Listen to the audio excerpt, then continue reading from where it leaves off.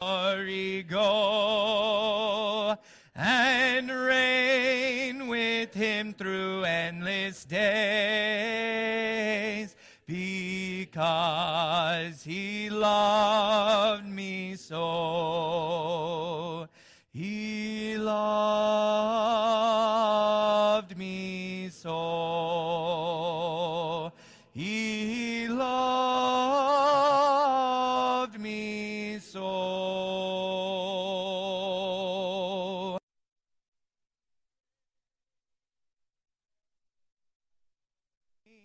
For me, because he loved me so. You may be seated. Good morning. You ever walked in on an uncomfortable situation? You ever walk into a room and you just feel like they were talking about you? Maybe had an awkward situation play out. It's kind of funny, but my daughter and wife were telling me not long ago about an experience when they were shopping for clothes, and my daughter walks out of the dressing room to show my wife what she had tried on to get her approval. 30 seconds tops was she out of the dressing room. She turns to go back in, and somebody else had already gone in and set up shop. I mean, the same dressing room. It had only been like 30 seconds. Talk about an awkward situation to walk in on. I read a story the other day about a young man who walks in to a room and finds a man lying in the floor, unclothed, drunk, and passed out. Sounds like a story you might hear coming from a college dormitory, but that wasn't the case at all. Young man walks in, finds a man lying in the floor, naked, drunk, passed out, and he goes out and he tells two other guys about the situation. I'll come back to that story. Let me read for just a few moments from 1 Corinthians chapter 13. Starting in verse 4, it reads, "Love is patient. Love is kind. It is not jealous. Love does not brag and is not arrogant, does not act unbecomingly. It does not seek its own, is not provoked, does not take into account a wrong suffered, does not rejoice in unrighteousness, but rejoices in the truth. It bears all things, believes all things, hopes all things, endures all things." Very popular passage, no doubt.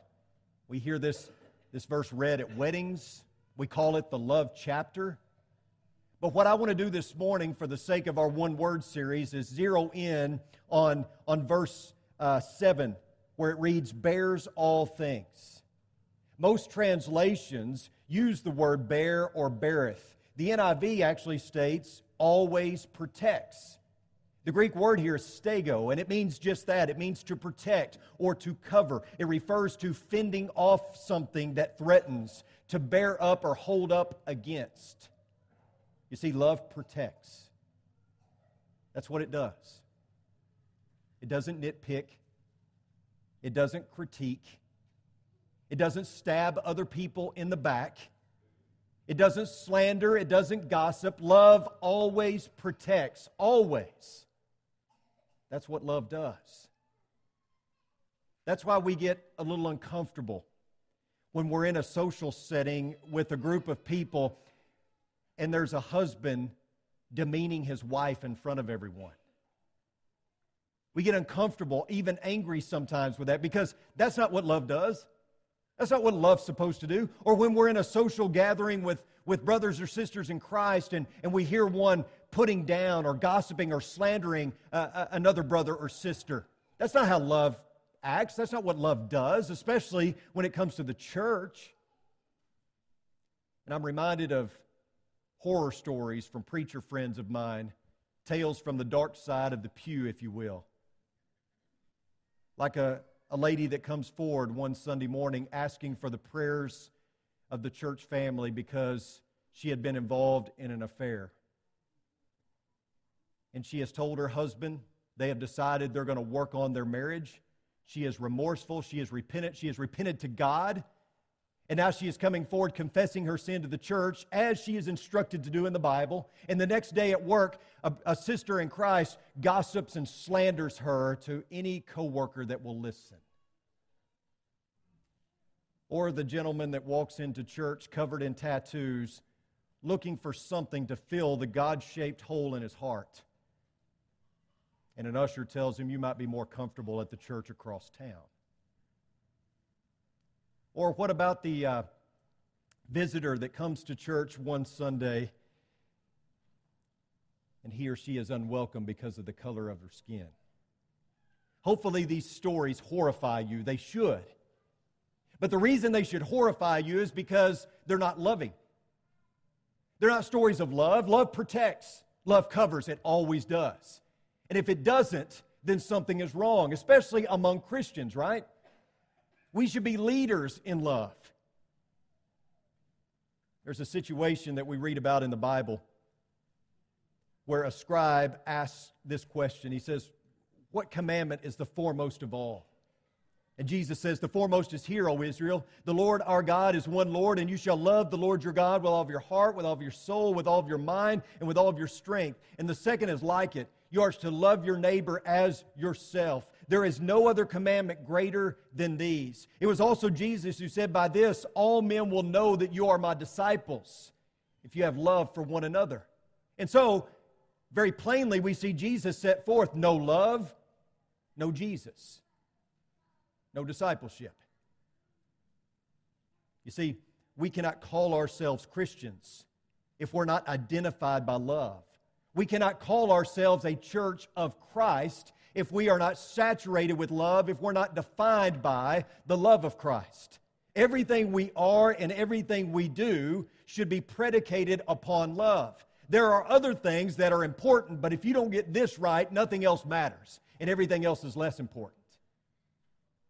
The Apostle Paul wrote this. He said, but the fruit of the Spirit is love, joy, peace, patience, kindness, goodness, faithfulness, gentleness, and self-control. Against such things there is no law. Paul lays it out here that if you are Spirit-filled and Spirit-led, you're going to produce certain things in your life. The fruit of the Spirit is love, joy, peace, patience, kindness, goodness, faithfulness, gentleness, and self-control. As I've said before, this is not a random list of things that Paul is setting forth. There is a sequence here. There's a reason why Paul lists love first, because love has to come first. And really, everything listed after love there as part of the fruit of the Spirit, they're all just manifestations of love. You can't truly be joyful without love. You can't truly have self-control or faithfulness. You can't be kind and good and gentle and all those things if you don't have love first. All those other things are really defined by love, aren't they? And so there's very good reason why Paul sets forth love very first. Because it's foremost. It has to come first. And notice verse 25. If we live by the Spirit, let us also walk by the Spirit. Let us not become boastful, challenging one another, envying one another. The reason why he says that is because love doesn't do that. Love doesn't challenge one another. Love doesn't envy one another. Love doesn't become boastful. If you're led by the Spirit, you won't do those things. You'll have love filling your heart, producing the things that we're talking about. And through it all, I think you can read between the lines here, Paul is saying that love protects. It covers. And if it's not a love that protects among us, how is it going to be a love that protects outside these walls, right? Let me ask you this morning, how many historians do we have here? We have anybody who likes history? American history? Anybody that likes world history? How about Civil War? Anybody who a Civil War buff, right? Let me ask you this. How many sin historians do we have this morning? How many of you are really good at recalling the sin history of just about anyone around you? And you can bring it up at the drop of a hat. You get in an argument with your spouse. You drag up stuff from 10 years ago that they did, and you bring it to their attention. We do that within the church, unfortunately. We have a lot of sin historians in the church. We have a lot of sin buffs in the church. People who can recall the sins of another individual at the drop of a hat. And what does Paul say about love in his description in 1 Corinthians chapter 13? He says that it does not take into account a wrong suffered. Doesn't. Never. Ever does it do that. Ever. It doesn't. Because love always seeks the highest good of others. At least the highest form of love does. The love that we read about in the Bible. For those of us who sin, we need someone who says, I'm not going anywhere. All of us sitting in the auditorium this morning, all have sinned. And because of that, we need people around us, namely brothers and sisters in Christ, that say, I'm not going anywhere. You can't beat me away with a stick. I'm here for you. No matter what happens, I've got your back. Because that's what love does. Love protects. It covers. They need to see that people care about them. And we may have people that are visiting this morning or people that watch the television program that get curious and want to come here and be a part of what we're doing here, want to see what we're doing here, and they need to see people who are walking in love. They need to see brothers and sisters in Christ who get it right in here. Because if there's one thing that you've noticed in the world around us, is it doesn't have the first clue about love. It doesn't have the slightest idea about what love is. All that stuff you hear Taylor Swift or Justin Bieber singing about, they don't know what love is. The Beatles saying all you need is love, but it isn't the same love that Paul is describing in 1 Corinthians chapter 13. It is a cheap imitation, and it comes nowhere near close to the love that we should be exhibiting to one another, a love that protects. I need to finish my story. So this guy walks into a very uncomfortable situation. I was reading this story a few weeks ago. He walks in and he sees this man lying in the floor, naked, drunk, and passed out. And you know what he does? He goes out and he tells two other guys, and you know what they do? Sure you do. You've read the story. Genesis chapter 9. Then Noah began farming and planted a vineyard. He drank of the wine and became drunk, and uncovered himself inside his tent. Ham, the father of Canaan, saw the nakedness of his father and told his two brothers outside. But Shem and Japheth took a garment and laid it upon both their shoulders and walked backward and covered the nakedness of their father, and their faces were turned away so that they did not see their father's nakedness. I read this story a few weeks ago, and I read about Noah's son seeing his nakedness and telling his two brothers about it. And then I read the reaction of Shem and Japheth, and it's exactly what we're talking about this morning, isn't it? The two men take a garment, they place it on their shoulders, they walk backward into the room, covering their face so that they don't see their father in his shame, and they throw the garment over him, and they leave. Because that's what love does. It protects. Noah made a grave error. He sinned. And rather than running and telling everybody and gossiping about it and slandering their father and calling in hundreds of people to come and look at their father, in this day and age, somebody'd probably take a picture of it and post it on social media. But that's not what these two boys did. These two boys protected their father. Because that's what love does. It protects. When Noah awoke from his wine, he knew what his youngest son had done to him. So he said, "Cursed be Canaan, a servant of servants. He shall be to his brothers." He also said, "Blessed be the Lord, the God of Shem, and let Canaan be his servant. May God enlarge Japheth, and let him dwell in the tents of Shem, and let Canaan be his servants." We don't have time to get into all of the ins and outs or theories as to what Ham actually did to warrant a curse. I don't want to get into all of that this morning. All I want to point you to is the fact that the actions of Shem and Japheth, two men, illustrate for us a love that covers. What story do you have of a love that covers?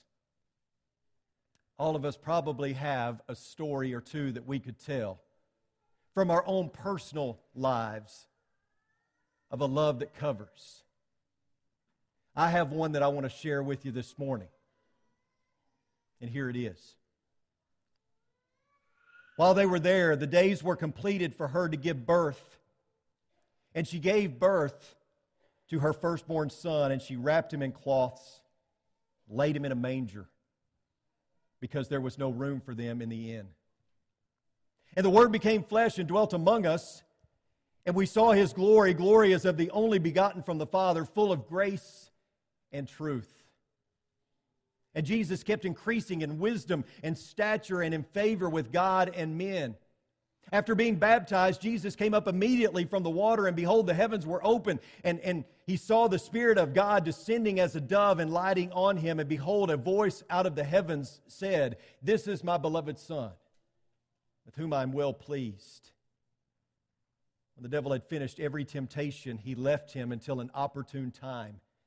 And Jesus returned to Galilee in the power of the Spirit, and news about Him spread through all the surrounding district, and He began teaching in their synagogues and was praised by all. For this reason, therefore, the Jews were seeking all the more to kill Him, because He not only was breaking the Sabbath, but also was calling God His own Father, making Himself equal with God. After coming, Judas immediately went to Him, saying, "Rabbi," and he kissed Him. They laid hands on Him and seized Him. Pilate then took Jesus and scourged Him. And the soldiers twisted together a crown of thorns and put it on His head and put a purple robe on Him. And they began to come up to Him and say, "Hail, King of the Jews," and to give Him slaps in the face. That was the day of preparation for the Passover. It was about the 6th hour. And He said to the Jews, "Behold your king." So they cried out, away with him, crucify Him." Pilate said to them, "Shall I crucify your king?" And the chief priests answered, "We have no king but Caesar." So he then handed Him over to them to be crucified. They took Jesus, therefore, and He went out bearing His own cross to the place called the place of a skull, which is called in Hebrew Golgotha. There they crucified Him, and with Him 2 other men, one on either side and Jesus in between. And Jesus, crying out with a loud voice, said, "Father, into your hands I commit my spirit." Having said this, He breathed His last. Joseph bought a linen cloth and took Him down, wrapped Him in the linen cloth, and laid Him in a tomb which had been hewn out of the rock. And he rolled a stone against the entrance of the tomb. And now after the Sabbath, as it began to dawn toward the first day of the week, Mary Magdalene and the other Mary came to look at the grave. And behold, a severe earthquake had occurred, for an angel of the Lord descended from heaven and came and rolled away the stone and sat upon it.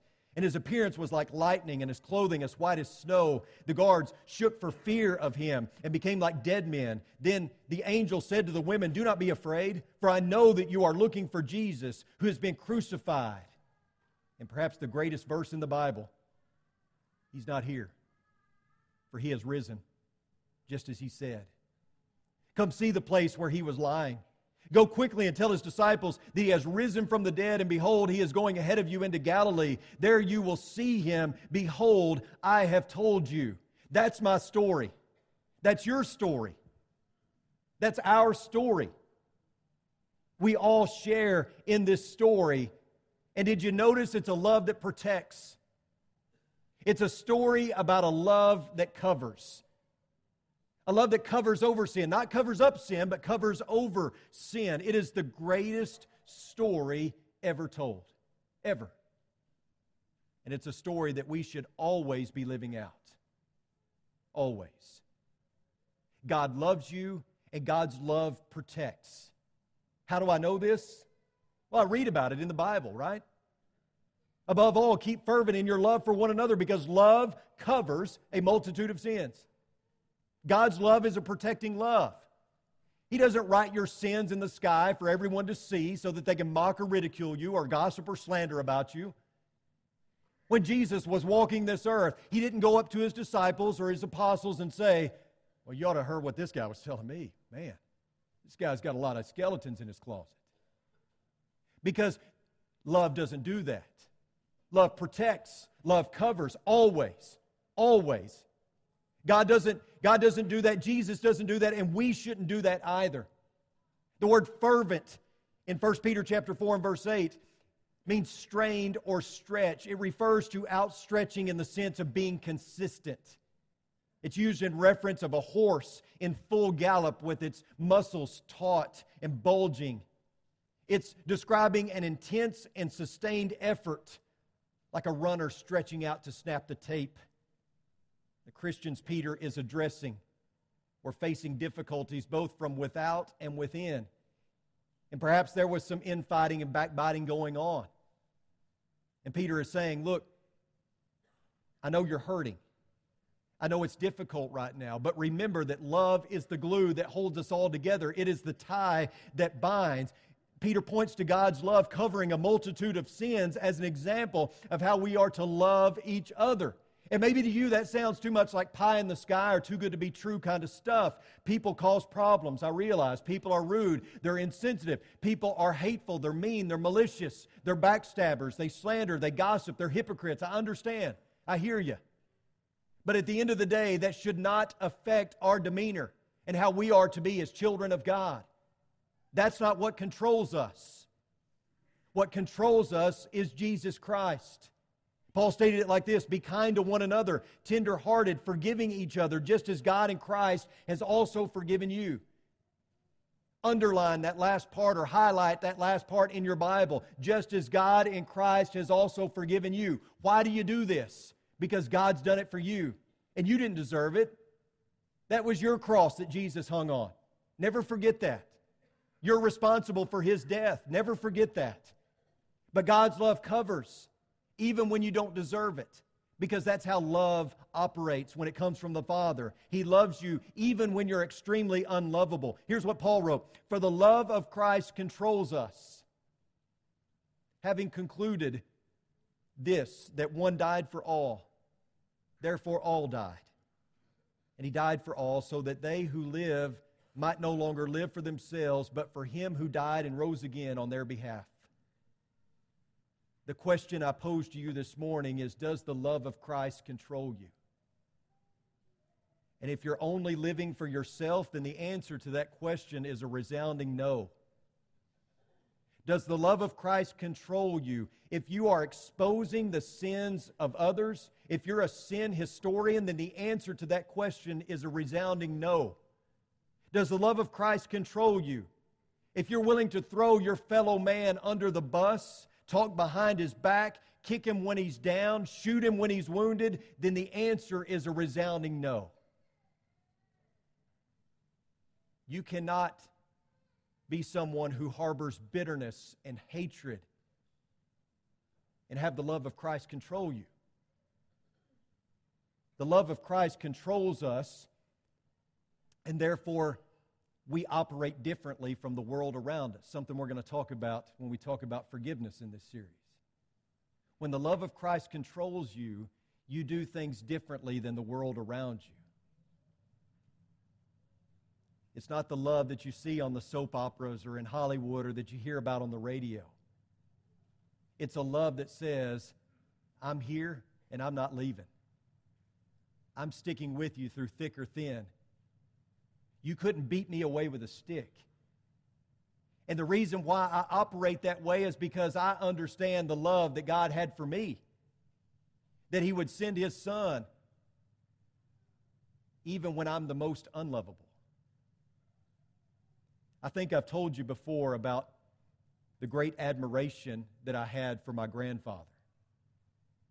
Because my home life wasn't ideal, I spent a lot of time at my grandfather's house.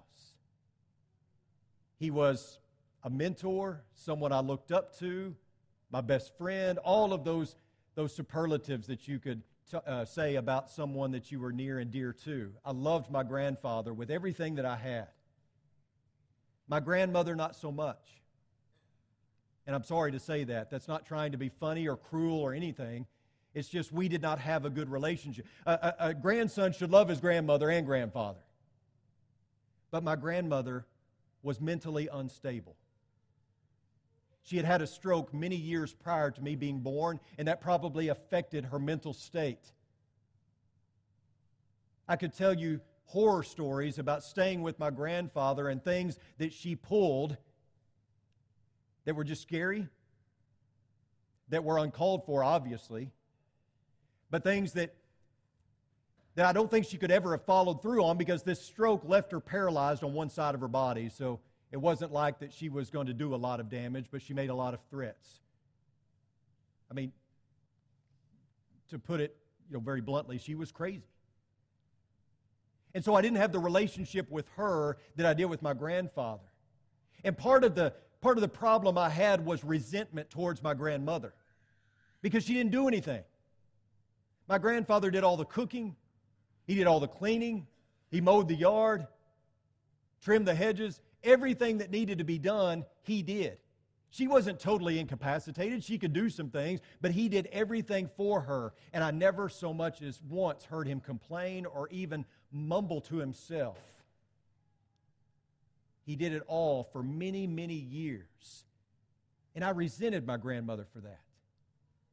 And I thought to myself a few times as I got older and I became a teenager, why do you stay here? Why do you stick around? Now I know why. Because of love. That's what love does. It protects. It covers. He understood that she wasn't the same person that he married. But you don't just cut and run. Because love is not an emotional feeling. It's not sentimentality. It's not some emotional high. It's not like the flu. You catch it one day and then you get rid of it the next. You know, these people that say, well, I just fell out of love with him. No, you didn't. Then you don't know what love is. You'll fall in and out of it. This idea, well, I'll scratch your back if you scratch mine, that's not love. Because if you only love somebody if they love you back, then you don't know what love is. And if you have these old butterflies in your stomach, it's probably indigestion. Pop a Tums and get over it. Because that's not what love is. Love is not a feeling. Love is who you are. It's who my grandfather was. It defined him. He didn't just talk about love, he did love. He expressed it. And no matter how crazy my grandmother was, she couldn't beat him away with a stick. He wasn't going anywhere. We need people like that in our lives. And all of you have at least one person like that in your life. You serve a God who says, I'm not going anywhere. You have a risen Savior who says, I'm here. And you can turn your back on me, and I'll love you all the way to hell. But you can't beat me away with a stick. And aren't you thankful for that? And if a Heavenly Father can do that to a people who can be very unloving at times and people who have messed up royally, then certainly we can be that to other people, especially our own, right? Remember what Paul said. But now faith, hope, love abide, these three. The greatest of these is love. The greatest of these is love. Love should define us. It should motivate us. And it should be something that we as Christians are world famous for. Remember that the next time you interact with someone in person or on social media. Remember that.